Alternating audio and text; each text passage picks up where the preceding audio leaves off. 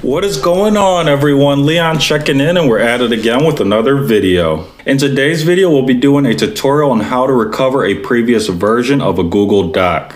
Now, this is a helpful technique if data is lost in your document. Now, for reference, I'm doing this on a Chromebook, specifically the Pixelbook Go.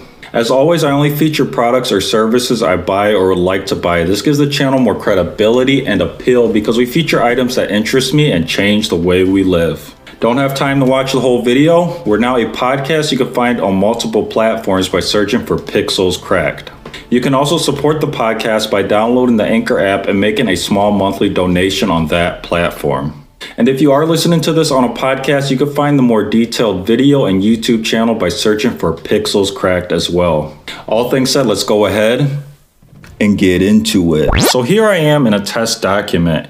Here you can see I have a title with 2 sentences. First, let's talk about how to name this current version of this document.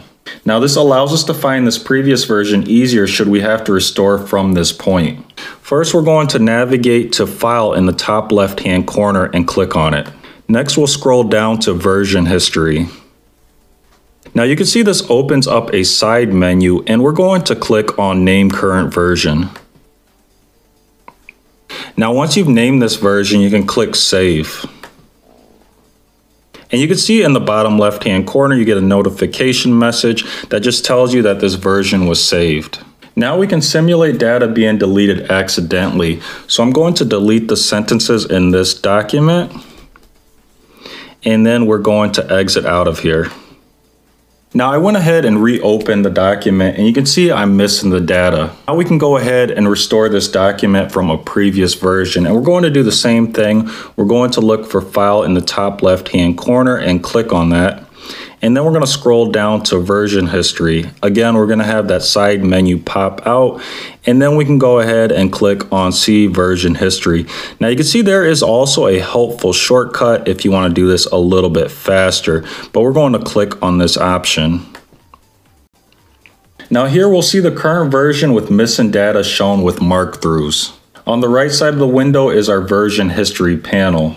Now, if you remember, we named our previous version, and we can actually see that here. It's going to be title with 2 sentences, and we actually want to restore those sentences so they were actually in that version. So we're going to click on this, and then it's going to show up, and everything's going to be highlighted. That's okay, but we're not done yet because we actually have to go to the top here, and we have to click on Restore This Version.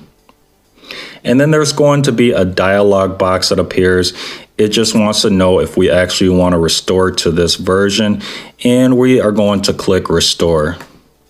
Now, as you can see, you also get a little pop-up in the top middle there, and it says Restored Version, and then it has the name of your restored version.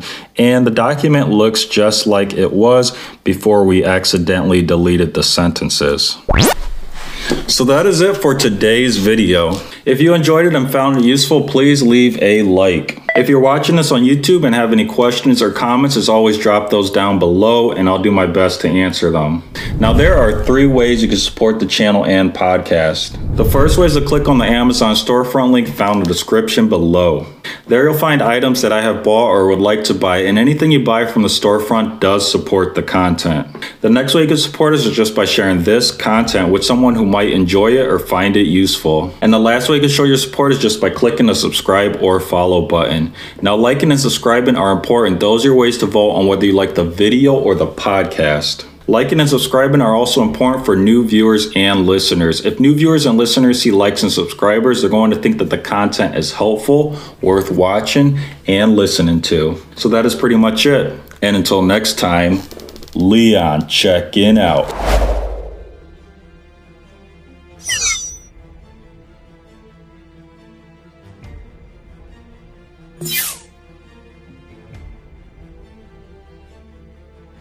You